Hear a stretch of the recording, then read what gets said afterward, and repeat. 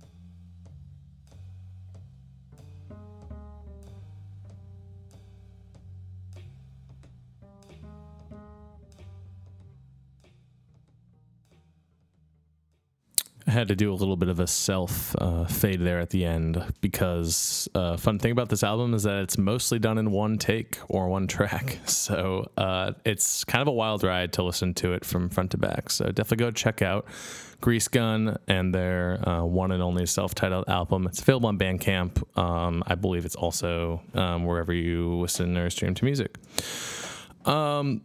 And just to be clear, I mentioned it before, but there were two different drummers and two different bassists on that track as well, which is obviously a fairly unique combination of instruments, especially in like a jazz setting. But I also, if we're, talking about this idea of crossover between new music or experimental music and jazz and what that means, I think diversifying the instrumentation and changing that up is certainly an aspect about it. So you see these musicians really kind of stretching the bounds of what would be considered a typical quote unquote jazz group or ensemble. And I think that's just really, really cool. So our last set or our last track on this episode is a track that also includes Chris Bates, who is on the previous track, off of this project called Wabi Sabi. It's their album Inventions and Dimensions, and we're going to be listening to a track that Chris Bates actually wrote called Drone Road, and I thought this might be a nice way to close out the set. It has a lot of characteristics that you might get with drone music from like Lamont Young or early minimalism. And it kind of builds to this moment and then has a nice cathartic end to it, as it might fit with a closing piece. The other members on this album include Joe Strachan and Matt Buckner. Joe is on piano and Matt is on drums.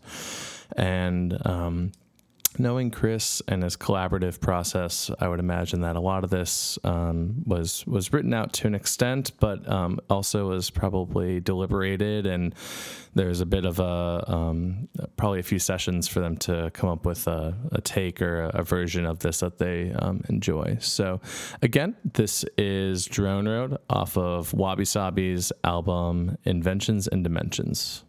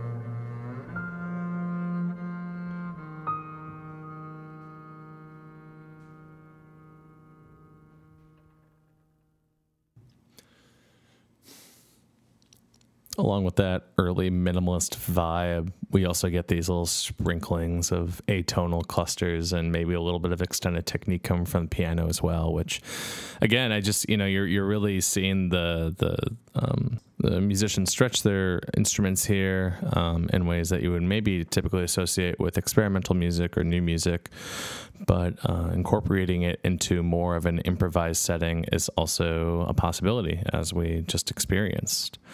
Again, that was Wabi Sabi for their album, Inventions and Dimensions, and that was the track Drone Road, composed by Chris Bates.